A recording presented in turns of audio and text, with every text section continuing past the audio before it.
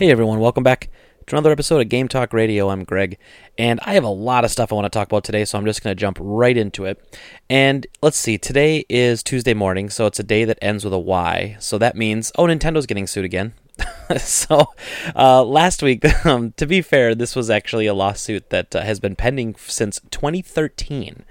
But Nintendo has been ordered to pay $10 million in a Wii patent lawsuit. So today, a Dallas jury awarded iLife Technologies $10 million in its patent infringement lawsuit against Nintendo. The suit, like I said, started back in 2013, and it alleges that Nintendo used iLife's technology when creating its motion-sensing Wii Remote.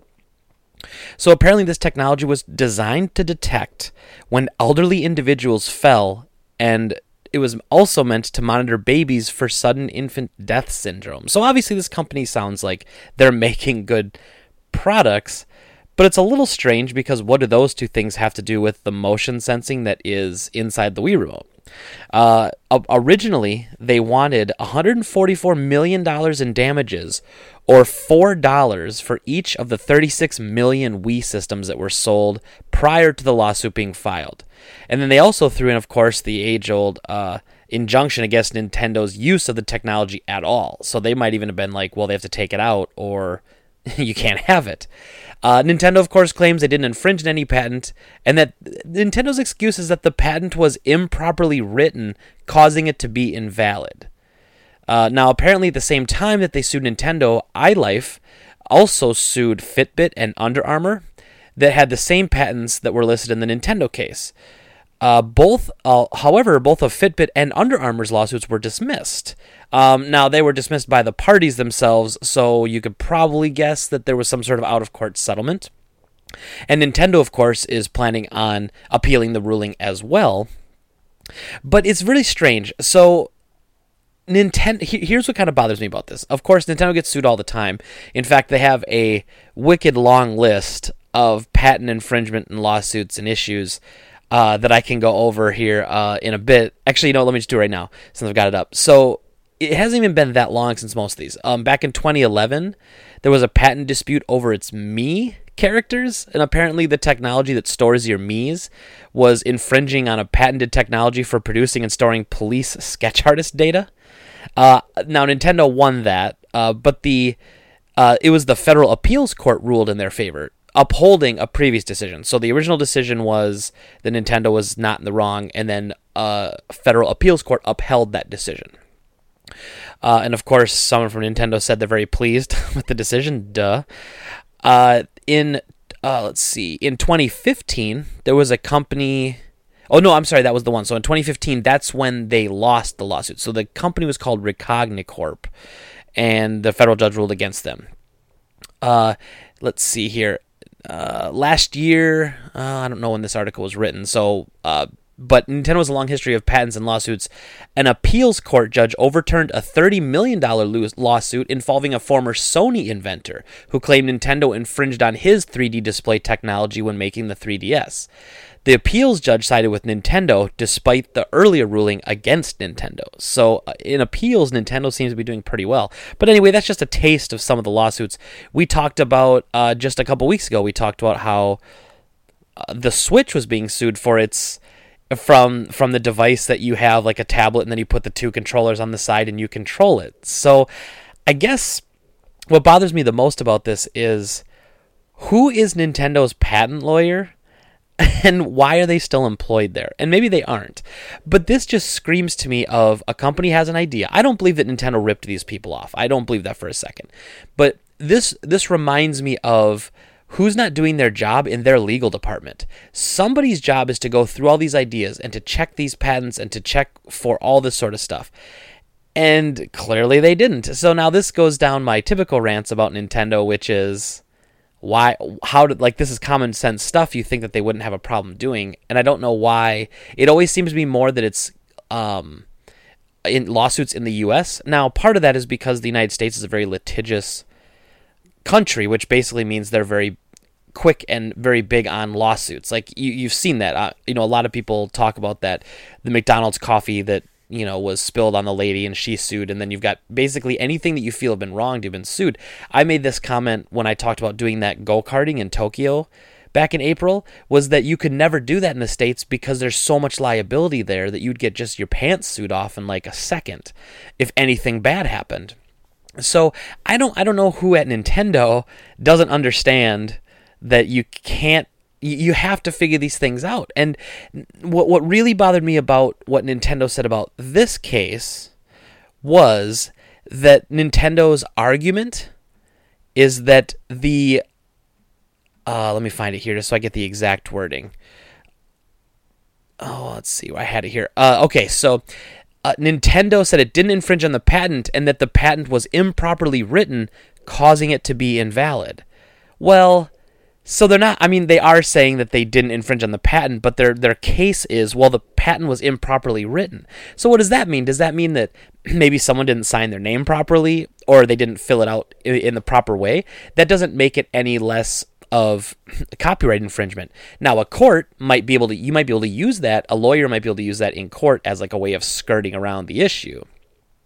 But that doesn't mean that Nintendo didn't do anything wrong. Now, again, I fully believe that Nintendo is an innovative company, and I think they go out looking for innovative things, and they do it. I just think whoever they have that's in charge of checking all of these things is doing an awful job and should be fired because they clearly have no idea what's happening. Everything they seem to release seems to have some sort of patent infringing issue. And now, you could argue, though, say with because they were awarded $10 million in this most recent lawsuit against Nintendo, iLife was.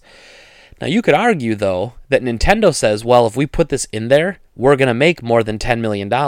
And if they sold 36 million Wiis, the amount of money they made was astronomical. And the Wii, as we know, was a financial success, albeit not necessarily a critical success.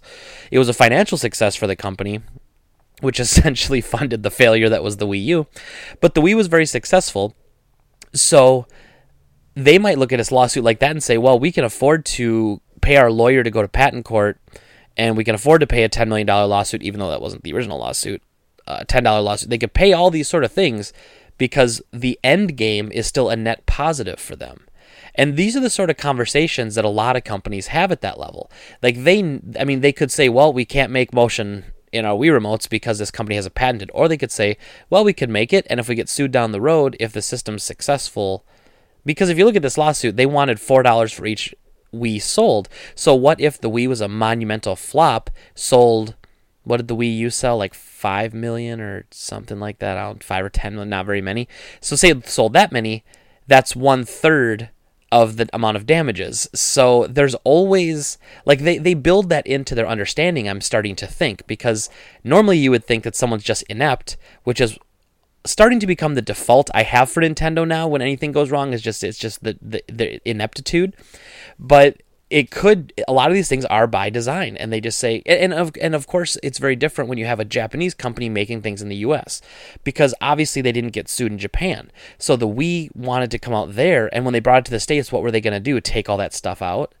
You know, I don't know enough about patent courts to know if they can use that as a valid argument and say, you know, this was created in Japan. It should have no, you know, just because it's being sold here doesn't mean that it was created here, and that the people who created it had no exposure to whatever technology that was, you know, infringed upon or whatever. But I think that's the two part. You have to decide for yourself. Is Nintendo's patent department and like lawyers just completely inept, or is this what they call a strategic business move, where they say we can absorb the cost of these things as long as we're going to make X amount of money back because of these things. And I often, one thing that's a very similar story to something like this would be when the PS3 came out. Some of you might remember that there was no rumble in the controllers. They just came out with the 6-axis controller. So it was a very light controller, no rumble, which personally I don't really care. I never cared much for rumble. I did care about how the controller felt, though. I felt it was too light. It felt kind of cheap. But Nintendo or Sony just came right out and said, you know, oh, well, hey, you know, we know no one really likes rumble, so we're just taking it out. No big deal. But what had happened was they weren't renewing their license with the company that supplied them with the DualShock rumble technology. There was some sort of lawsuit going on or something where they had basically just said, you know what, fine, we'll take it out. And they took it out. And that was a fine decision for Sony. They did that across the board. Now, later, they either settled or for whatever reason they ended up putting it back in. So I don't know if they had what they assumed was enough customer feedback or backlash to say, okay, let's settle the $1 million deal with the Rumble guys so we can put it back in our controllers. I'm not sure. I don't know. And maybe they looked at it and said, the Wii has Rumble, the Xbox 360 has Rumble. If we don't have Rumble, it looks like we're missing something that the competition has. And you never want to be in that kind of position of weakness, I guess, when it comes to these sort of things. And I say this a lot, but perception is reality. So a funny thing about that, as an example here, is when the Xbox 360 came out, there's a reason why they didn't call it the Xbox 2. It was because they were coming out against a system called the PlayStation 3. And on a basic understanding, simple knowledge level, someone understands that a 3 is greater than 2. So the PlayStation 3 would have been argued to be more powerful than an Xbox 2 because it's the third one, not the second one. And I know you think about this, and people who are really into the game industry and like understand the terminology, you probably think that's crazy, as do I. But I deal with a lot of people who play games who aren't on the blogs every day like us, and who don't listen to gaming podcasts like you all might not. And they have these basic understanding of things, and that's what it is. We saw that sort of pop out with the Wii U confusion, which even confused a lot of us in the industry when they first announced it, because it was the Wii U and they never showed the console, they only showed the tablet, so we were all very confused.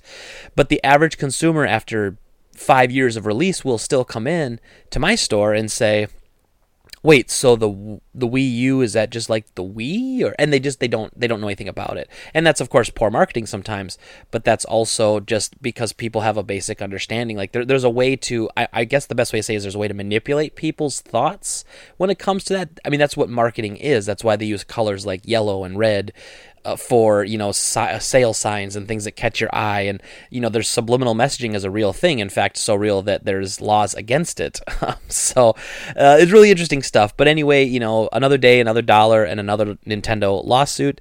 This one they've lost, but they've had a good track record of having appeals courts flip the decision. So Nintendo will probably take it there, and we'll see. I mean, worst case, it looks like worst case for Nintendo is they have to pay $10 million, which sucks, obviously, but I guess the Switch is doing well, so they don't have to worry too much about it. But anyway, there you go. Nintendo sued again. Now, connected to that a little bit is my next story. So this one's been piping for a couple weeks, and I want to touch base on it because I find it very interesting, because I think a successful system is always a good thing. Doesn't matter who you typically root for. Now, at my core, I guess I would have to say I'm a Sony guy. Like, I have my main system is my PlayStation. I've been a PlayStation guy since the PS1. Have always been my primary system. Even on the PS3 when it had that really slow start. But I still believe that the PS4 is the superior console when it comes to the Xbox. However, obviously, as we found out back in March, a curveball from Nintendo, as always, came out with the Nintendo Switch.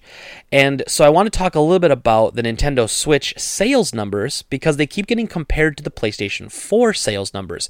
And I guess that's okay. I still feel like they're different devices, so it's a little strange to me that we compare them.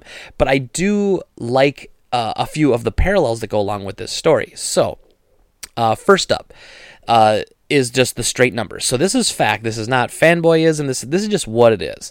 So when you look at it, the sales we have so far. Now, what they did was, in this chart I'm looking at, this was the sales of the Switch and the PS4 in their first 26 weeks on sale. So this isn't the Switch last week versus the PS4 last week. This is the Switch its first week out versus the PS4 its first week out, and vice versa. So this is PS4 sales from 3 years ago versus Switch sales from this year. And I think there's an interesting story of to why this is happening. These are Japanese numbers. So week one, when the Switch first launched, it sold 329,000 copies, or consoles, copies of the consoles. And the PS4 sold 309,000. So the Switch outsold the PS4 in its first week compared to the PS4 in Japan. Now, which is quite impressive, I think. The Switch then the next week dropped down to 62,000, and the PS4 was at 65,000. So the PS4 is back at its second week is a little stronger. Now, you could start to argue about restocks and availability of the consoles, because that is definitely an issue. And I think the PS4, I don't think it had shortages in Japan. I just don't think it struggled for anything like that. I know in the States it was a really well done launch. You could find one if you wanted one, but it wasn't like they were flooded. The stores weren't flooded with them, but you could find them pretty much anytime you wanted one. So then you go down to week 3, and you've got the Switch at 49,000 and the PS4 at 35,000. So the Switch comes back pretty strong. Now this next week is interesting, and I'm not going to go down the whole thing, but you can see kind of a pattern developing here. The 4th week, 78,000 Switch units to PlayStation's 29,000 units. So if you look at the PS4 list, and I don't have it up here for you, but well, maybe I will. Maybe I'll put it in the video. Maybe I won't. I don't know. Depends how lazy I'm being today. And the PS4, it starts really strong at 309, goes to 65, then 35, 29, 30, and then it just drops off after that. And it starts getting down into single digits, like 7,000, 6,000, 8,000. So, and it stays consistently there, which shows that it came out really strong, and it just fell off a cliff, and then just slow and steady. Now, the Switch has never sold single digits in its first 26 weeks. The lowest week it's ever had, just really quick scanning this list, was 22,000 units. And then the week before that, they had 87,000, and the week after, they had 70,000. So that tells you that's more of a shortage issue. So that's really interesting to me, because the Switch is coming out of the gate swinging way harder than the PlayStation 4 is. Now, a few reasons for this. First, I would argue that handhelds always do really well in Japan. So while the Switch isn't a complete dedicated handheld, in fact, it's a little bit bigger, and I think it's hurting some of its quote-unquote handheld credibility in the Japanese market, it is something that is more appealing to people in Japan than a PlayStation 4 would be. Because I don't have the numbers in front of me, unfortunately, but if we look at the first... along these same weeks, if you look at sales of the PlayStation Vita, the Vita, which has been long dead in the US, is still going incredibly strong in Japan. So I'd love to see those numbers compared to PS4. I'll bet you the Vita is outselling the PS4 in a lot of these low weeks. But anyway, so a handheld is much more appealing to the Japanese crowd. It's how it's always been, and I think it's how it always will be. When I was there, public transportation in Tokyo, incredible. In fact, all the transportation, like the trains we went to Kyoto and to Hiroshima. We went to those places. The trains were awesome. You can go to a central train station, buy a ticket there, a scheduled ticket, set up a trip. I mean, it was awesome. So we did all that.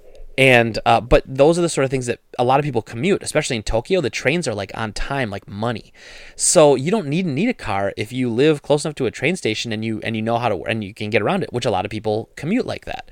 Same with going to school, things like that. They don't have like public school buses and things like that. So they have this great system, and a lot of people have a lot of time to do whatever. So you see, like when we were on the train, we saw a lot of people working on their laptops. We saw a lot of people playing handhelds like the 3DS and the Vita. Didn't see a lot of Switches. I remember making that comment, but to be fair, it had only been out about a month at that point, and being a little bit bigger of a handheld, I could see where people initially wouldn't dive into that. I mean, obviously they have the sales to back it up, but maybe it wasn't one of those things they were ready to take on their commute yet. They were still easing into the product, I guess, perhaps. So that's the first kind of thing that you see when you look at the numbers and you think about it. Now, the second one, and this is, I think, the most important part of this argument, and this is something that all game console creators need to look at when they release a new console. But look at the game library that came out when the Switch launched. You had Legend of Zelda. Now, you could argue there weren't a lot of games for the Switch. There weren't initially at launch, but you know what you had? You had Legend of Zelda. That thing is what we call in the business a system seller. That game will move units. And since the Wii U didn't do very well, there weren't a lot of Wii U units in Japan. So if the Wii U's not doing well, people aren't going to buy that game for the Wii U. They would rather buy a new console and that game than buy an old console and buy that game for it, which makes total sense, obviously. So you have a powerhouse like Legend of Zelda, which is an incredibly smart move from Nintendo. It's the same thing they did with Twilight Princess when they released it on the GameCube and the Wii. You want to have just an unbelievable title at launch. So when you look then at the PS4 launch library, and I'm just going to do this off the top of my head. I was going to open a Google tab there, but I'm not going to worry about it. Here were your heavy hitters when the system launched. You had Killzone, which is a shooter. It's a fine game, I suppose. It's just a shooter. You had Knack, which is a platformer. A fine game, but it's just a platformer. There was no must-have game. There was no God of War. There was no Uncharted. There was no Last of Us. There was no Bloodborne 2. Like, they're just Bloodborne. I don't know why I said the sequel when this first one hadn't come out yet at the launch. Anything like that. They didn't have anything like that at launch. So when you have a game system come out initially, of course it's going to sell like gangbusters right away. But there was no staying power because the software wasn't there to back it up. As to where in Japan, you had the one game everybody had to have. Well, if someone's looking at a store and they say, well, the PS4, I kind of want one, there's not really a lot of games for it. The Switch, I'm kind of on, but Zelda looks incredible. They're going to buy the Switch and they're going to get Zelda. And it's always been about the games, and it always will be. So I think this is something that I think Microsoft, because I say this, like I say I'm a Sony guy, remember, the best launch game between Xbox One and PS4 was on the Xbox One. I hate to say that, but it's true. Like, Dead Rising 3 was the best launch game to come out of both consoles' launch libraries. Again, that's my opinion, but I think it was the best game for me. And so even though I was a PS4 guy and I enjoyed my PS4, I was kind of waiting for the good stuff. And I don't think Infamous came out until February or something after that. So Infamous was a decent game too, but that would have been a great launch title. At least Infamous had some kicking power. It didn't have Legend of Zelda staying power. It didn't have Legend of Zelda oomph. It didn't pack that kind of punch, but it most certainly would have been better than what we got on the launch. And maybe it was intended to be and it got delayed. It happens often nowadays with the size and the scale and the scope of these games and everything. So in the first 26 weeks, the PlayStation 4 sold a total of 665,760 units. That's very incredible. That's a massive success. Go Sony. The Switch in its first 26 weeks sold 1.5 million units. So it's twice as much, like 2.25 times as much. And that's incredible. I mean, especially for a system that's having shortages. Like, there's articles almost every week about retailers having lines of people outside in Japan looking for a Switch and they can't find it. Now, a lot of the articles I'm reading, a lot of people's comments are saying, oh, well, it doesn't mean it's a better system, yada, yada, yada. That's true. The better system is the one that ultimately ends up having the better library. I still believe that. And obviously, Sony in the last 3 years has made an incredible library.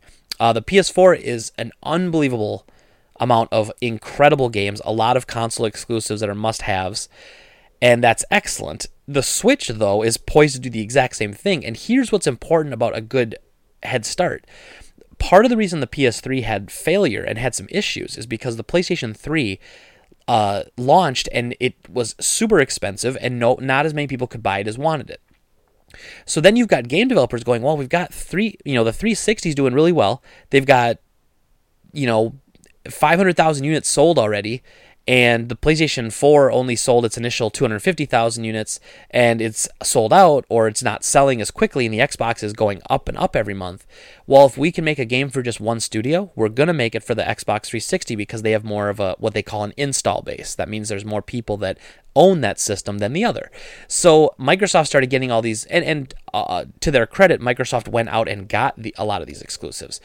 They went out of their way to find the best games, which is why it's so interesting to me that they flip-flopped in this generation. Microsoft stopped caring about games and making the same mistake Sony made when they focused only on the media side of it. But in the 360 days, Microsoft went out, got a bunch of new IPs, secured a ton of exclusives, and it was awesome, and the 360 itself was a huge success. They sold more systems, more companies wanted to make games for them. Companies like Ubisoft that was trying to save money, they would make a game for the 360, then port it to the PS3, and the port was just awful because the cell processor was so different from the like tri processors that the 360 was using or whatever they were using. And so you had a lot of this stuff going on, and the PS3 was the inferior system for a very long time. Now Sony quickly, thankfully, got their act together and really started putting their best foot forward when it came to the system, and it was all about the games. What made the PS1 successful, definitely what made the PS2 successful, being the most underpowered console of that generation, counting the Xbox and the GameCube. The PS2 was the weakest of the three power-wise. That's why it doesn't matter about power, because it's all about the games, right? And the PS2 killed it. So anyway, getting back to everything, the idea is you have to have slow and steady can still win. In fact, in the US, the 360 just pounded the PS3 for many years, but in the end, of course, worldwide sales Sony was definitely going to win because the Xbox just has no market share in Japan. Unfortunately, people don't care about it. But worldwide, Sony was definitely beating Xbox. And then by the end of the PS3's life, they had passed 360's lifetime sales. So you can have an abysmal start and still build it into an amazing library. Not saying the PS4 had an abysmal start. It had a great start. It just didn't have a great library. But thankfully, Sony did what was smart, and they made a really easy system to make games for. You saw a lot of people porting their indie games over, just like you're seeing with the Switch. A lot of people porting indie games over, and it made a really strong showing. Now, the other thing connected to that Nintendo's doing that is really, really smart is they have this incredible plan laid out for releasing their AAA games. They have one big game a month, and they're sticking to it. I'm quite impressed by this. Like, they had, now, the first one, obviously, this was kind of a port, but they had Zelda come out with it. But in the second month, they had Mario Kart 8 come out. Like, okay, well, it's Mario Kart. I mean, come on. Next month, you have ARMS. Then you have, and I might be missing a few, but then you have, like, Splatoon 2. And then you have Rabbids Mario comes out this month. Next month is Mario Odyssey. So they built a roadmap to success by having great games launching consistently. It's that easy. So it is one of those things that hopefully console makers will learn on launch. You have to have that one big game, and then you have to have a steady flow of really good games to keep your sales up. Because the PS4 was definitely guilty of this. I know because I had one. It launched, and then you didn't see a lot of games. Nothing was really trickling out until almost the next year. Like that next holiday, I think, is when we saw Shadows of Mordor and some of the stuff, which technically was on PS3 as well, but was better on the PS4. So even though those were multi-plats, it was still interesting how, it took them almost a whole year to get their footing when it came to its AAA physical releases. And obviously they had indies coming out too, but Nintendo, while they're doing the same thing, they have those AAA big hitters. So anyway, just another, interesting kind of story. A lot of people are arguing that you can't compare the two. I think that's silly. I think you can compare the two, and it's a roadmap for looking at why something was successful. There's nothing wrong with that. And because the Switch is successful doesn't mean the PlayStation 4 isn't. And I think sometimes we have to really check our fanboyism, and we have to show that we're not just... You have to be smarter than that, is what I always say. Like, us as consumers, we're better than that. We have to be smarter than that. If you don't like the Switch, there's nothing wrong with that. I have both my guys that I work with, both my employees, they don't like the Switch. But the reason they don't like the Switch is because they're pissed off about the Wii U. They feel like they got burned by Nintendo. If there's a worse reason in the world than that for not liking a system, it's just because of the blatant fanboyism. If there's a great game on it, play it. You got to have it, and I'm not saying everyone has enough money to get every system when it comes out, but just because you can't have access to something or you don't have access to it, it doesn't mean it's bad. I say this all the time when it comes to music too. If you don't like a band, it doesn't mean they suck. It just means you don't like it. And that doesn't mean that there isn't bad music out there. I'm just saying that every time you don't like something doesn't mean it's necessarily inherently bad. And so it's just, I'd like us to change our thinking on that, right? Like let's be smarter about it, right? But anyway, it was a neat kind of retrospective to kind of look at everything that's been going on. The Switch is doing great. I'm very happy for Nintendo on this one. I think it's a great system, though. I like mine. I'm just waiting for more games that interest me. I was very excited to play Monster Hunter, but now that they announced Monster Hunter Worlds for the PS4, I've just kind of totally forgotten about Monster Hunter on the Switch. But so congratulations, Nintendo. The Switch is incredible, and it's only gaining momentum. They're apparently going to have a bunch more ready for stores for this holiday. They're past their shortages, and the company that was making the chip for Apple is making more chips for them now. And good on Nintendo. It doesn't mean Sony or even Microsoft, who's a decent third place when it comes to this quote-unquote console war. They're doing fine too. They have their diehard fan base, and while I'm not part of that, I mean, I have an Xbox, but I never use it. It's still good for them. And when there's this much competition in the market, that's a good thing for all of us. There's no losers in that. It's good for all of us. So then, speaking of things that are good for us, this is the exact opposite of that. This, in fact, quite frankly, this is stupid, and this pisses me off. So Capcom is partnering with I Am 8-Bit, who they did do some cool stuff. I don't hate them necessarily. They had like the No Man's Sky physical collector's edition, and they had the physical PS4 version of Hyper Light Drifter. So they do get some like cool exclusive physical stuff. So as a collector, you always want to be checking them out. They also do a bunch of like stupid records and T-shirts and all that garbage too. But most recently, Capcom and I Am 8-Bit announced a collection a collaboration where they're making a Street Fighter 2 Super Nintendo cartridge. Yes, a legitimate Street Fighter 2 Super Nintendo cartridge. The two colors that are available are opaque Ryu headband red, so it's red. There were 4,500 cartridges of that. Or they're doing a special glow-in-the-dark Blanca green, which is 1,000 cartridges. The boxes are all identical and will be sealed, so which one you might actually get is random. So, okay, there's a whole bunch of stuff I hate about this, so let's start with the first one, since we just talked about it. The color. Okay, you want to do random coloring? That's really dumb and annoying, but fine. You make one 4,500 and one 1,000? That means you're trying to artificially make something rare in the glow-in-the-dark green one, and you're making it random. So people couldn't even order the green one. They're just going to have to hopefully maybe get it. Now, that also is frustrating to people that buy games and might keep them sealed in their collection because, quite frankly, who's buying this to play? No one's buying this to open up the box and put in Street Fighter 2. You know what I mean? They're going to go to my store and buy a copy of Street Fighter 2 for $10 and then play that instead of buying this and opening it and playing all that. So I guess it's a random box. So you go, I don't know what color it is. It could be red. It could be green. Buy this crap. It's random, which I really hate randomness when it comes to things like this, special collectability. Make 5,000 units. Do 2,500 green, 2,500 red, see which one sells out first, limit one of each, boom, you're done. People can buy both colors, they can collect both, who cares, it's over. Make the box all the same, just have a different sticker. When it says glow-in-the-dark green, you stick the sticker on the box, boom. You're all done, everybody knows what game they have, it's that easy. This is like marketing 101, and I'm not even a marketing expert. But hey, I'd pretend to be one on TV. All joking aside, that's just the first thing that irritates me. We're just in the first paragraph. Let's move on to the next thing. So this item, how much would you pay for this? So when new Super Nintendo games came out back in the day, they would come out at different prices between $40 and $60. Some would go higher, like Final Fantasy III and Chrono Trigger, I believe were up as almost high as $75 at some retailers. However, this game, because it's got the box, let's say, what would you expect to pay? 40, 50? Like, when I looked at this initially, I would say, okay, if it was $49.99, that's probably an appropriate price to pay for a new Street Fighter 2 cartridge. Nope. This is coming packed in for $100. $100 for a remake of a Super Nintendo game. Basically a reproduction of a Super Nintendo game in a cartridge in a box with, I think, a poster. Well, let's see what it comes with here. The promises the game will be playable. Well, this is the start of the second paragraph. I Am 8-Bit promises the games will be playable, assuming you have a working Super Nintendo or compatible substitute. So does that mean it won't work in a Retron? Who knows, right? Because some reproductions don't work in Retrons.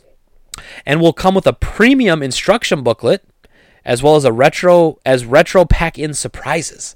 The extras may help to justify its $100 price tag. I highly doubt that.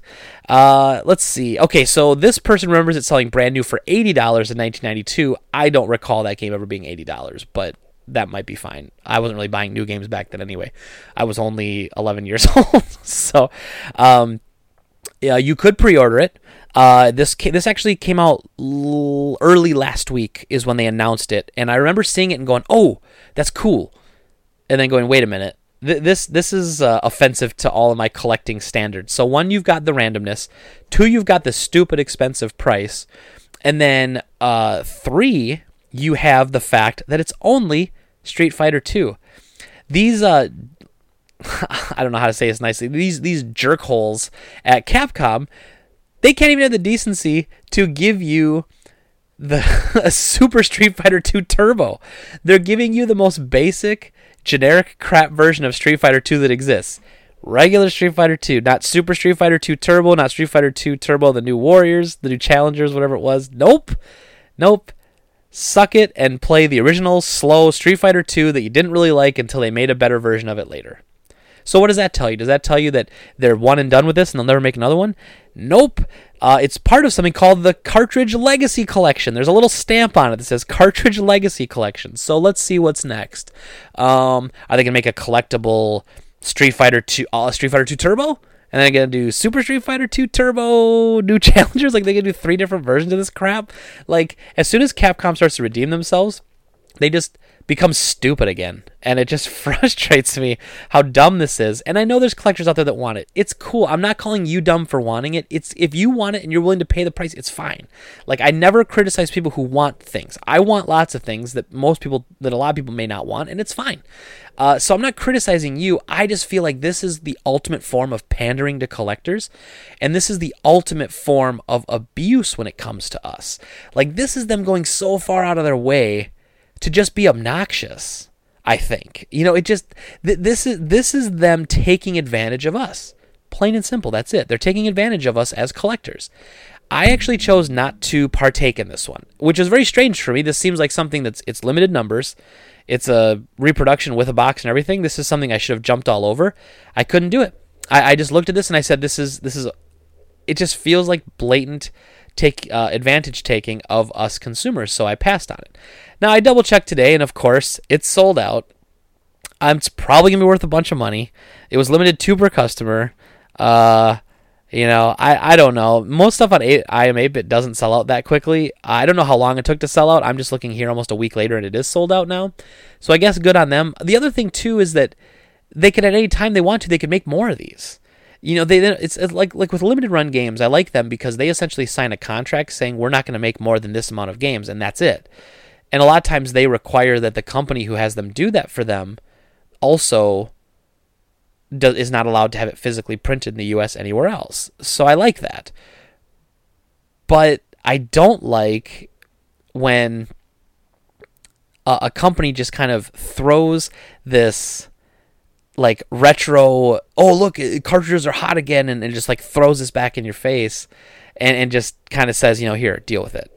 So anyway, it's fine. If you want it, go get it. It's fine. It's whatever. I personally think it's hot trash, and I think it's a terrible, terrible thing.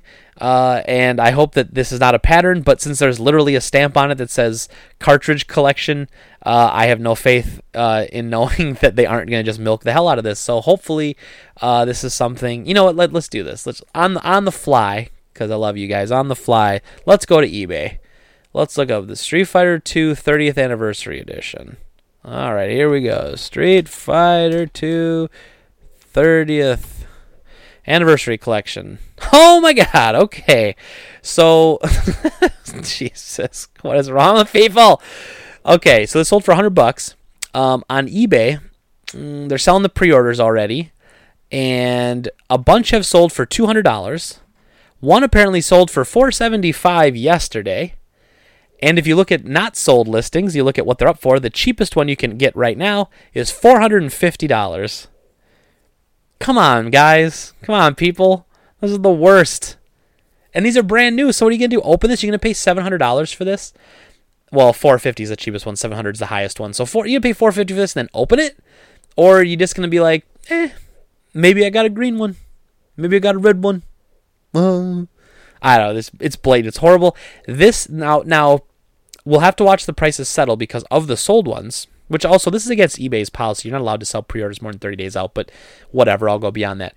Of the ones that have sold, 4 of the 5 look like they're all from the same person, and they all sold within a few minutes of each other that day. So if that's the case, most likely someone's trying to build a pattern of what something's worth. I don't know why, but that's what they're doing. So it's fine. I don't know. Buy it if you want. If you got one, resell it and make money. Good for you. I could not care any less about this thing than I do now. And that eBay listing is just the icing on the cake. I mean, it's just. Oh man. There you go.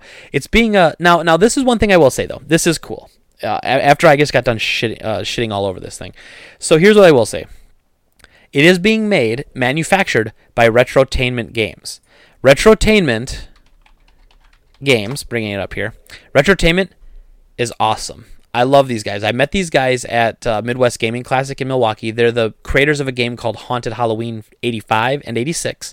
And they're working on a new game now, which I will give them a little bit of props for. Because I'm not mad at them for this. It's called Silence the Forest. Full Quiet, it's called. Full Quiet. And so Full Quiet is their new game. They're coming out. Good luck to them. They're great guys. I talked to the actual developers of the game.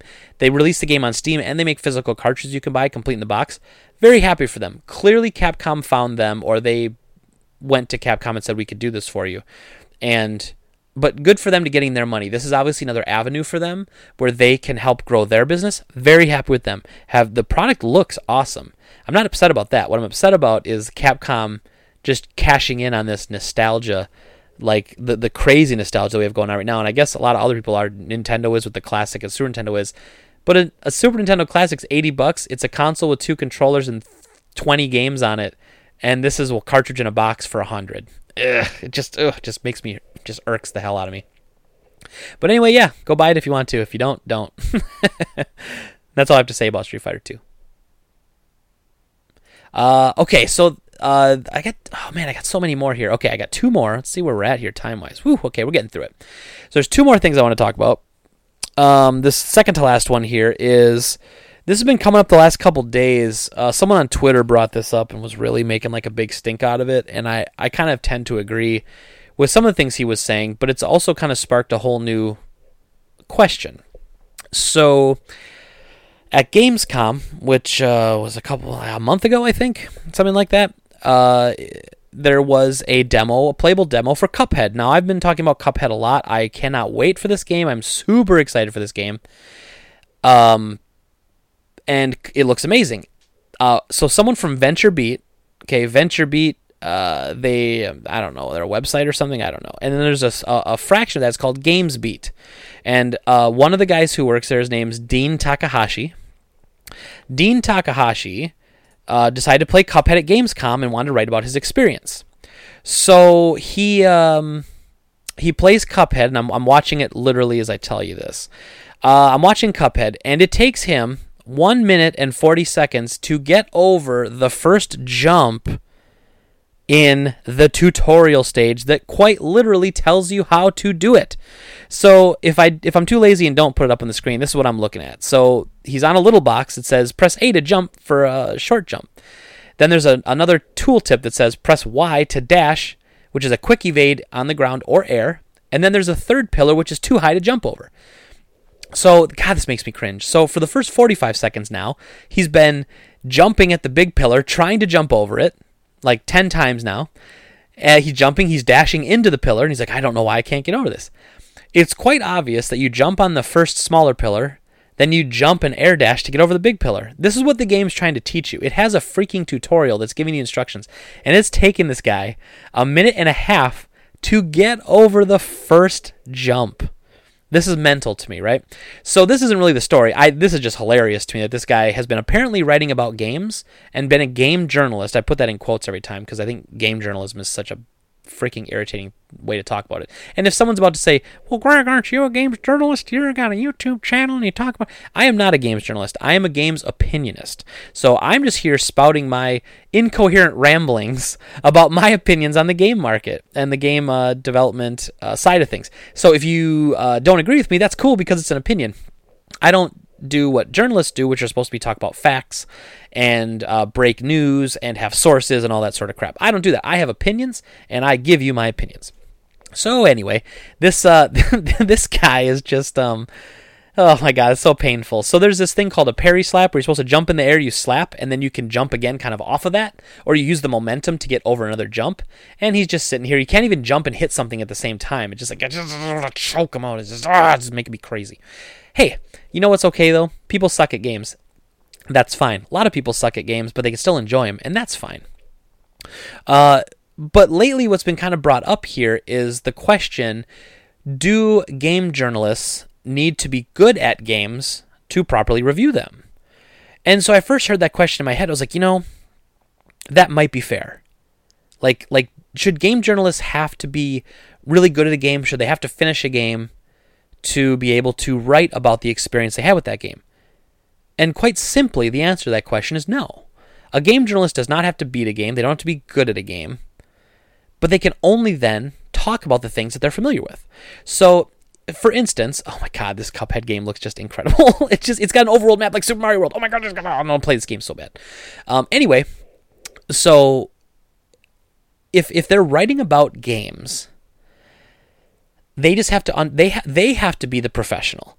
They have to be the critics, and they have to be self-aware so that they know that if he's having a hard time, if this game's hard, he can't come out later and say, well, the controls kind of suck in this game. Like, I couldn't even get over the first jump in the first minute and a half. That's not the game's fault. That's your own ineptitude. So as long as you can recognize your own shortcomings and you're honest about that, cool. Now, the video I'm watching, to be fair, is on the VentureBeat YouTube channel, and it's titled Cuphead Gamescom Demo, Dean's Shameful 26 Minutes of Gameplay. Now, I don't know if they changed the name of this. It has 5,000 downvotes, though, so like the Internet Brigade has just come after this one. But there's nothing wrong with him being bad at this game. You know, like it's perfectly acceptable, and he's very bad too. It took him apparently like 10 minutes to figure out that you can't jump on enemies' heads like Mario. You know what I mean? Like, it's so stupid. It's a shooter, dude. Just shoot them. You have a gun. Why would you jump on someone's head when you have a gun? Okay. Anyway, I'm getting sidetracked because I'm actually watching this while I rant about this, and it's just like I'm losing my mind at how bad he is at this. But that's okay. That's not the argument here. The argument is, should he be allowed to review this game based off of him being, quite frankly, just suck ass at this game? My answer to that is, again, yes. He's more than allowed to review this game. But he has a responsibility if he wants to call himself a game journalist, and he's been doing this for 18 years, so let's just safely assume he takes pride in what he does and that he's a professional. He just tried to jump on another enemy's head. He got killed like 10 times doing it. So let's say that he's a professional and he knows what he's doing. So as long as he can review the game and say, wow, this game's hard, I was not good at it, but it looked amazing. The controls were spot on. It's really hard. You know, my thing about reviews has always been a review should never be, and this is, of course, oh my God, he just died to the same enemy like 3 times in a row. So my idea of what this game should be, a game review should be, it should not be, it's subjective, right? So obviously if he says this game's a 7 out of 10, which is not what he said, but I'm just saying if he did say like, oh, this game's a 7 out of 10, that's subjective. It might be 7 out of 10 to him, it might be 10 out of 10 to me, it might be 1 out of 10 to one of you. And that's okay too, because that's our opinion. But I never felt like game reviews should be so opinion-based. Like when I review a game, oh my God, he just died a 4th time to the same guy.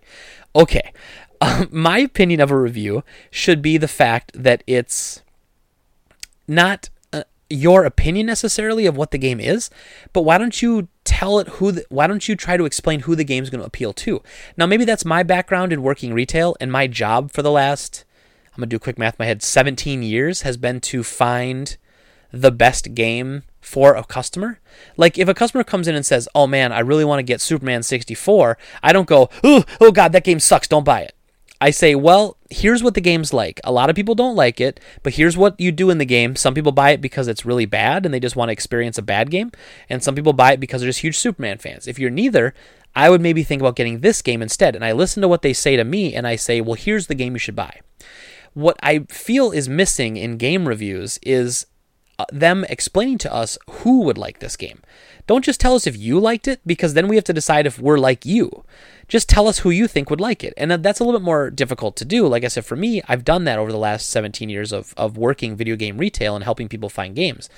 But, you know, that's to me always what a review should be. It should be you trying to figure out who this game is for, not you just trying to say, this game sucks or this game's good. Now, again, that's my definition of a review. Clearly, that's not what a lot of people do. A lot of people, everywhere you go, it's numbers. It's like, oh, this game's a 5 out of 10. Well, first of all, let's just a couple things about number review systems that really piss me off. So the first one, I'm gonna rip on Game Informer here a little bit, because Game Informer has a 10 scale system, but because they're owned by GameStop, they're not usually allowed to take a huge steaming dump on most games. Most games have to get at least a 7.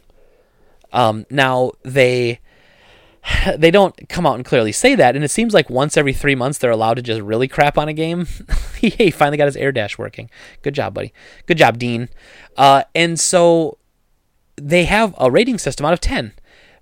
But so how they got around that then was any game that gets a 7 is basically average, and anything below a 7 is crap. So why would you have a 10-point rating system when anything below a 7 is crap? So that's more of like a school grading system where it's like A, B, C, D is passing and F is fail. Then is C really average at that point? I mean, not really, because D is pretty much considered a failure too. Like it's not a success. So is C average? Not really. You'd argue more that B would be average because A is good, C is the bottom you'd want to be at, and that's basically the same kind of system that Game Informer uses. So that's annoying to me. And then you've got things that try to say, well, let's break it up. So graphics are A, music's a B, gameplay was a D because I couldn't get past this level or whatever, and that just makes no sense to me. And plus, when you have a big system like that, I don't remember which one does it. They do out of 100 rating system. This game got an 86 out of 100. What in the hell is the difference between, oh my God, he just ducked and got hit by the same ball 10 times. This guy is awful at this game. Anyway, I digress once again. We go back to what's the difference between an 86 and an 85? Why do you so you would give one game an 86 and one an 85. If there was some sort of mathematical equation figured out with that where you have 5 different categories out of 20 and you give each one a 20 out of 20, that's how a game gets 100. If you give each one a 10 out of 20, the game gets a 50. So it's, okay, that makes sense. But that's not what they do. They just go off this gut feeling. It's well, I really liked this game and I gave it an 85, and I liked this game a little bit less, so I gave it an 80. What? What? And so then it's up to us as consumers to say, well, this guy's an idiot, so I'm not going to listen to any of his reviews. And this guy is really smart because he agrees with me. But now here's the flipping bad side about that, right? So then you start only listening to people that agree with you. How do you get introduced to new things, and how do you try new... Oh my God, he got hit by another one. How do you find new and interesting things that you might enjoy outside of your bubble if you never go outside your bubble? It's the same thing with the current debate on politics and stuff. If you only read the things that you want to hear, how are you going to open yourself up to new possibilities and new views and new experiences? You can't. You can't, and that's what's frustrating about this. So we start to only listen to the reviewers that like what we like, and then on a deeper level, if you don't like a game but he does, you'll look at yourself and be like, well, what's wrong with me? I wonder if I should play it again. Maybe I should put some more time into that crappy game because Dean Takahashi said it was pretty good. He was pretty good. Anyway, Cuphead's going to be incredible. This is not a shot at them at all. I cannot freaking wait to play this game. I am so excited for it. I will definitely do a first 30 on this game and probably do just subsequent streams after. Well, he keeps getting further. Every time he dies, he gets 2 seconds further. It's incredible that he just keeps going too. I can't believe he punished himself for 26 minutes of this, but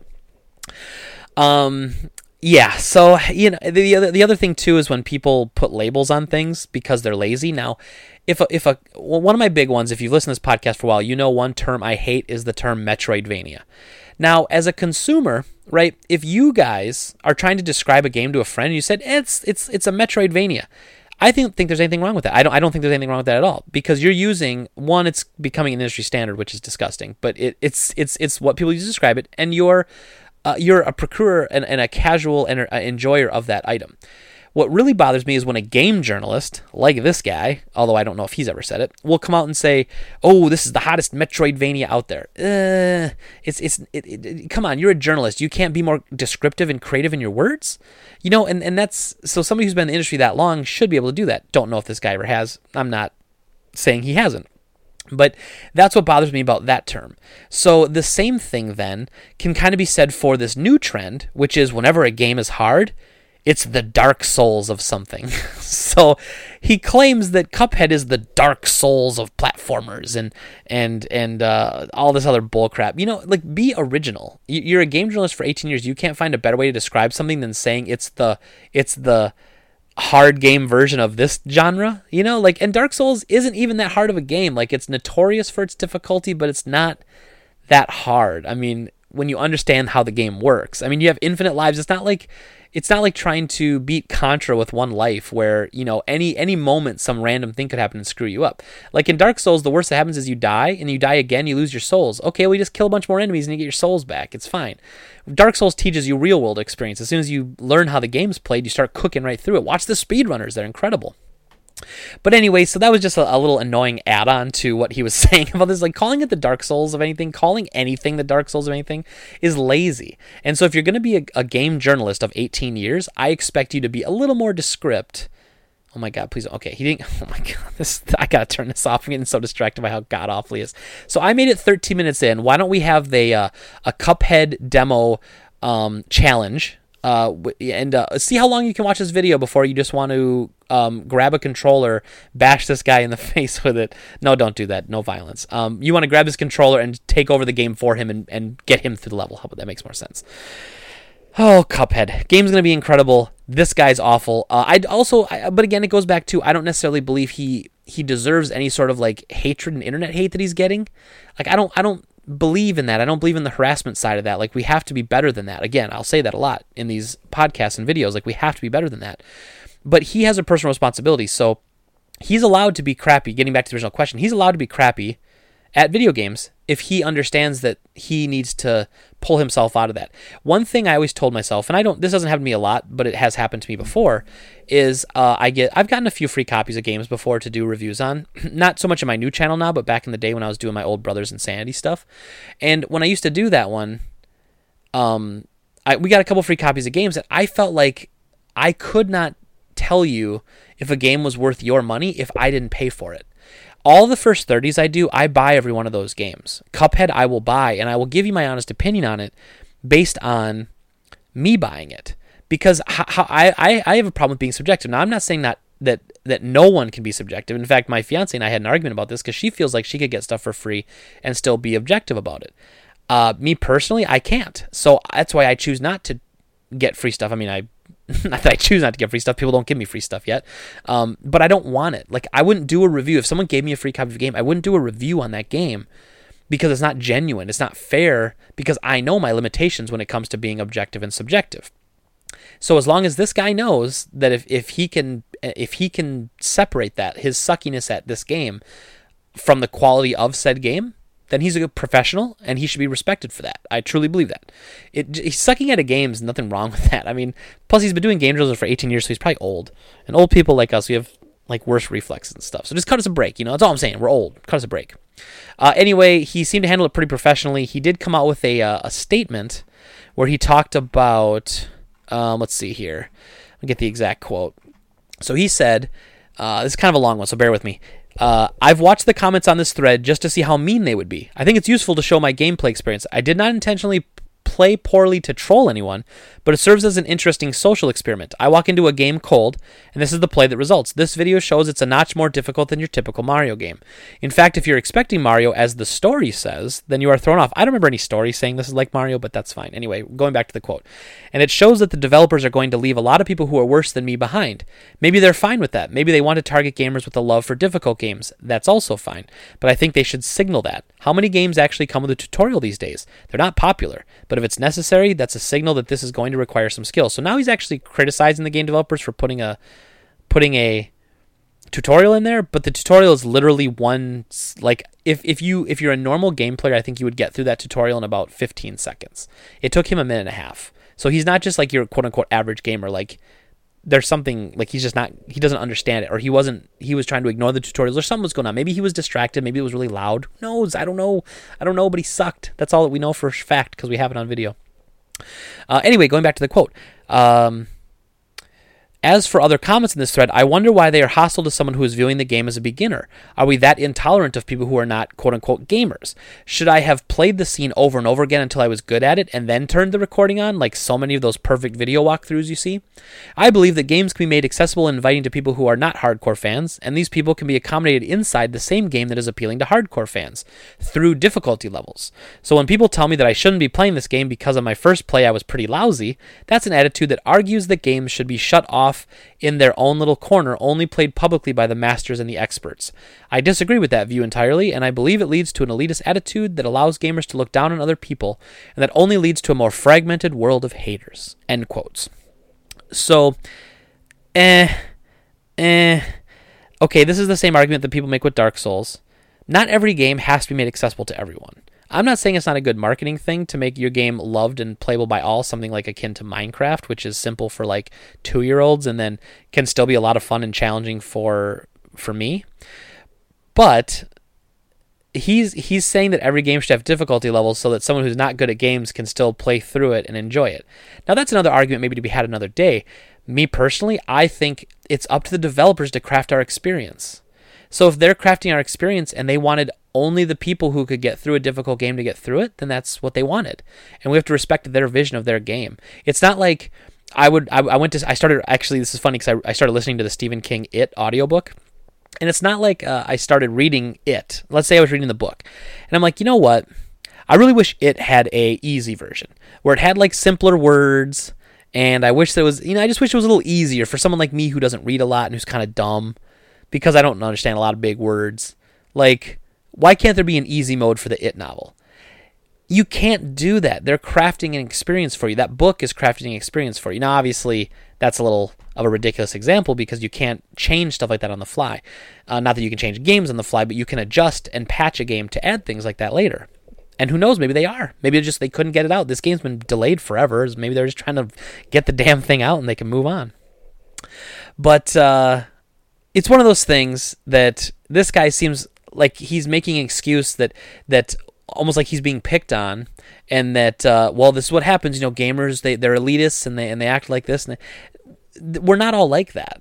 Especially good gamers, we're not all like that. Are there elitists? Absolutely. There's elitists in truck collecting clubs. There's elitists in badminton tournaments, probably. I don't know, but there's definitely elitists in gaming, and that's fine. Especially in game collecting, I've noticed you have a lot of people that come in with a very well, my collection's better because I do this, and you collect that, so that's really stupid. Well, no, it's not. The amazing thing about game collecting is that you collect what you want. You're picking it. Like, I look at my game collection, and all my NES, Super Nintendo, and Genesis games are complete 100% mint in the box. Well, I love that, but that doesn't mean that the guy that has 200 loose cartridges is any worse than I am. I mean, my stuff might be worth more money, but what is that your indicator of your collection? Like, not to me. My collection is personal to me, and that's what's special about it, right? Anyway, I don't know. So he got a little salty. He threw some back. I think he's wrong about talking about this game needing an easy mode so it's more accessible to people. I think we need to respect the creator's vision on this, and I do. And I think that hopefully he does too. But again, there's nothing wrong with him sucking at games as long as he doesn't come out with a review and give it a bad score because it's too difficult. If that comes out, then he's going to, which he won't do because he's not stupid, that would just blow the doors off of anything this guy says. But anyway, it actually gets worse in my next story. So moving on, after that, let's close these stupid windows down here. All right, so the last story I want to talk about, this one hurts. This one's annoying. So it's been an up and down ride for Shadows of War, the new Lord of the Rings game coming out from Monolith.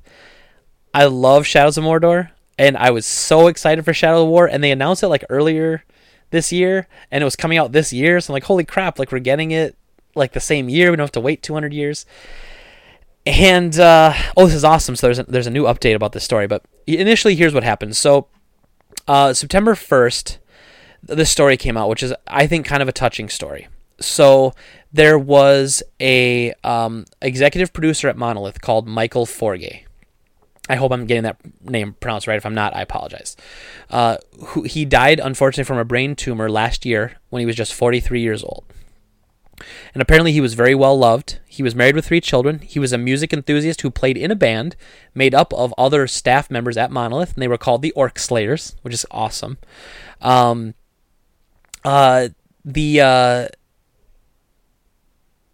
So he was loved by all of his friends, and everyone enjoyed him as a producer, and he was just a big, jolly, happy, smiley, fun guy to be around. And he very much apparently helped on the development of the game. If something wasn't working, he could come in and he could help, put people together and get it working. He was a big deal is what I'm trying to get at there.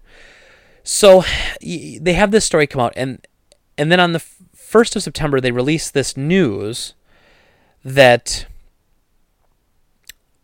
they're going to have him be put into the game, which is amazing. I love that sort of stuff. World of Warcraft did it early on. They had someone who was part of the development team. They made him this kind of floating angel character on top of a hill. They immortalized him in this game. And they've done it with other people too, which I find is the ultimate honor, I guess you would say, is people loved you so much that they wanted to do this for you, and then somehow Warner Brothers, who part of the ups and downs of this game in general is, if you remember, they started talking about all this mental DLC they were doing, and they have the whole random loot crate stuff, which I hate. And it's a paid $60 game, but then you also have random loot and pay-to-win crates, and you can unlock extra characters even in the game through those crates. It's what the hell is this? I already paid $60 for the game, and now I have to buy keys to randomly open loot. It's just crap. So that's what's kind of been happening with this. So then this story comes out. You're okay, well, at least like it shows that people on the team care. Is okay. Like I'm up and down on this game. Like it's a rocky roller coaster, but fine. But then they announced that the DLC is going to be a $5 DLC, $5 US, $5 US dollars to buy a DLC called Fort Hog the Orc Slayer. So they immortalized him in the game, and they made him kind of like the Wanderer in Fallout, where he'll randomly show up and just like kill an orc for you. Awesome. I mean, everything up to this point in the story is awesome right here. Like this is all good stuff. The $5, I'm kind of turned off by it initially. Like you start to feel like, well, are they doing this to make money off of a guy that died? Like how awful is that? Like it sounds really bad initially. And then you look a little bit further down, and of the $5, $3.50 of all of that is getting donated to the family. That's incredible.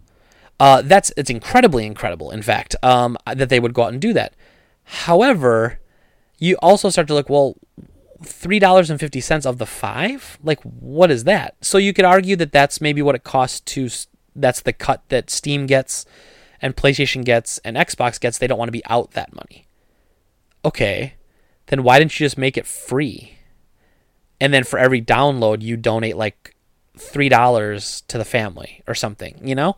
Because part of them making it a DLC with partial donations is that it makes it in certain states. First of all, only right now, only in the United States is any of the money that's collected going to the family. Only in the United States, which most likely is a legal thing. Like, I don't believe that they're trying to make money off this guy's death. I truly believe that. I know they're not stupid enough to do that. Although we see stupid things, they're not stupid enough to do that. However, they weren't smart enough to see that if they do it the way they're doing it, it limits how people can do it. So it's still a $5 US or €4 in, is it euro or pounds? I don't know. It doesn't matter. in Europe, but none of that money gets donated to the family. So they're just collecting all the money, for themselves. I mean, they're making money off this guy dying. That's unbelievable. Now, I love the fact they set up, the idea that in the United States, the money's going to go to the family. That's huge. This was so poorly done, though. Like, why did it have to be DLC? Why did you have to buy it? It's almost like they're conditioning us that if we want to help people, we have to buy things from them, and then they'll help people. Why didn't you just say, everyone who downloads this DLC, here's a link to a donate. If you donate money, we will match every donation that goes out. Corporate charity donations are tax deductible. So that's a great way that companies do great PR and also it's tax deductible. It doesn't cost them anything, essentially. So it's just crazy, crazy, crazy, crazy to me that this is how this is all going down. Now, there is an update, which I have not read this yet, so I'm going to read this live. This is an update that came out today. Warner Brothers has issued a statement on the Orc Slayer DLC insisting the company is not profiting from sales of it. Neither Warner Brothers nor Monolith Productions will profit from any sales of the Fort Hog DLC regardless of the territory in which the DLC is sold, Warner Brothers said. That's all they said. Okay, because the other problem is that not only is it just not the United States that's allowed to, inside the United States, there is a list of states that are exempt from this. So if you buy it and you live in that state, they won't get any of the money from that.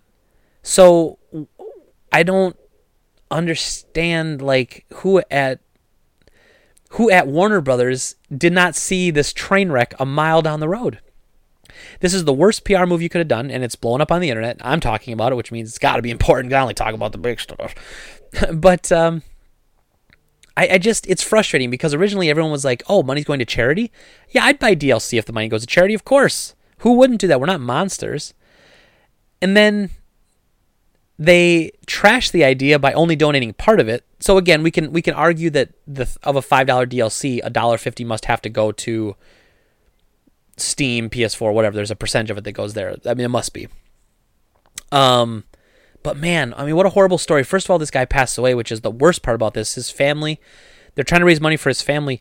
This is a place he worked at. He was beloved by his coworkers. Here's what I think happened. I truly believe this. I think they wanted to immortalize him in the game. They put him in the game. They worked it out. They made the model. And that someone at Warner Brothers said, hey, we can get good PR on this. Let's sell it as DLC, but donate all the money to charity. And so like that's like guy number one, and then guy number two in the boardroom is like, hey, that's a pretty good idea. Let's check out the legalities of it all. And they look into it all, and they're like, well, we can't, because they have a disclaimer on the site saying only money collected in the United States, minus these like 6 or 7 states, will, they don't get it. But how are they not profiting off of that then? They are profiting off of every sale that exists outside the United States and every sale that exists in the states that are exempt. I wish I had the list. I know Mississippi's one of them. And again, it has to do with how those states handle selling thing with partial donations to charity. You probably have to register yourself, or you have to sign up to be like a charity, or set up a charity organization to handle the donation. Probably too much work, according to them. They could just sell it and just exempt those states. Almost like we talked about earlier with Nintendo's lawsuit. Like I'm sure they've got a smart dude or a smart girl thinking up this scheme in some office somewhere, going, well, if we do this, we'll make this much money. If we exclude these states, we'll make less money, but then we don't have to worry about donating. Or if we have to register all this stuff, it's more headache and it costs more money than just exempting the states. So it's a scale formula, and whichever one scales as being cheaper and less of a hassle, that's the one they do. So, beyond the fact that Warner Brothers just turned this game into a crap fest of garbage DLC, they then continue the process with one of their coworkers who lost his life. And again, I don't genuinely think they did this to make money. I just think that whoever this was, I always say he as a generalization to them. So excuse that I'm not being like gender insensitive there.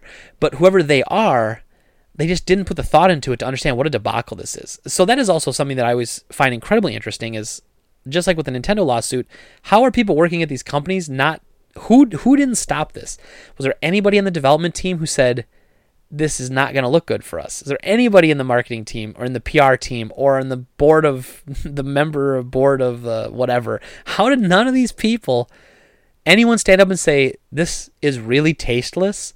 Let's just do a thing where we give the download for free, and everyone who downloads it will donate like $1 or something, because that would, this now again, part of it's because they don't want to do the donation.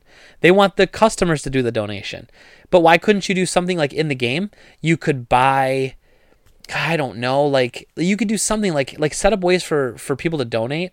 Or when you buy the game or something, like when you buy, maybe sell the game. I don't know. I don't have the right answer, so I'm not going to throw these things out there. But there's a better way to do it, I think, than this. I don't understand why Warner Brothers, who's just a huge company with just buttloads of money, why they couldn't just say for every DLC sold in the first, like for every DLC downloaded, we'll give it away for free. If you download it, we'll donate $1 for every download. It gets 1 million downloads, we just download it. Maybe that's why they couldn't do it. Maybe they could say we'll match every donation up to $5 or something, It's just there were so many better ways to do this. And like when you're dealing with charity and you're dealing with a sensitive subject like this, you're tugging on people's heartstrings. You have to be prepared when you tug on the wrong one, like they're going to lash back at you. It's going to be bad. And this is about as bad as it gets. And all these comments in this article I'm trying to read, and like they're all from the 4 days ago. Like none of them have changed since the initial update to the article. But anyway, Jimquisition did a video on this. Jim's video is really good. I recommend you checking that out, because there's a similar story with another game that came out where a couple had lost their baby, and they made a game, basically like an emotional game through their journey of what happened with their losing their child. And people jumped on them because they felt like they were profiting off of their baby's death. And it's like, well, that's a little different when you've got the two people that actually went through it doing this. This is essentially an idea. I guarantee that his friends and the people that loved and cared about him came up with this idea, wanted to put him in the game, immortalize him somehow, and some executive was like, we can do this better, and then didn't, and they screwed the pooch on it. It's incredibly sad to me. Incredibly sad. It's a charity thing, you can't even get charity right, for God's sake. I mean, it's ridiculous. And the people that are, the people that work on the game, you can tell that like they're probably just shaking their head at this, and you don't know if this is going to affect the game. I don't know. It just makes me cringe a little bit. Makes me feel a little off. And that's pretty much the show for today, you guys. As always, I appreciate you listening. My game recommendation for today, let's see. You know what? I'm going to go with the classic. If you haven't played this already, I feel bad for you because it's such an amazing game. For the Super Nintendo, Super Metroid. And I know a lot of people are thinking, oh my god, who hasn't played Super Metroid? I know, right? I've talked to a lot of people that have never played Super Metroid, and it makes me very sad because it is one of the best games of all time. It's in my top 10 list of must-have games. Like, it's up there. That and Castlevania Symphony of the Night are two of my favorites of all time. And Super Metroid just hit all the right notes. The music's incredible. It's brooding. There's this level of exploration that you have to go around. You obviously get item upgrades that let you get to different areas, just like the original Metroid, just like Castlevania Symphony of the Night. And you're going through and you're doing all this stuff, and it's the height of what 16-bit pixels could be. Looks incredible. The music, the bosses were bigger and badder than ever, and it was just awesome. And there's a little bit of nostalgia where you have to go back through a part that, like, you actually go down from because you go back to the planet you were on in the first Metroid, and you actually go through the area where you fought Mother Brain and you killed Mother Brain, and you go through like the glass case, like you were escaping. Like, just super cool.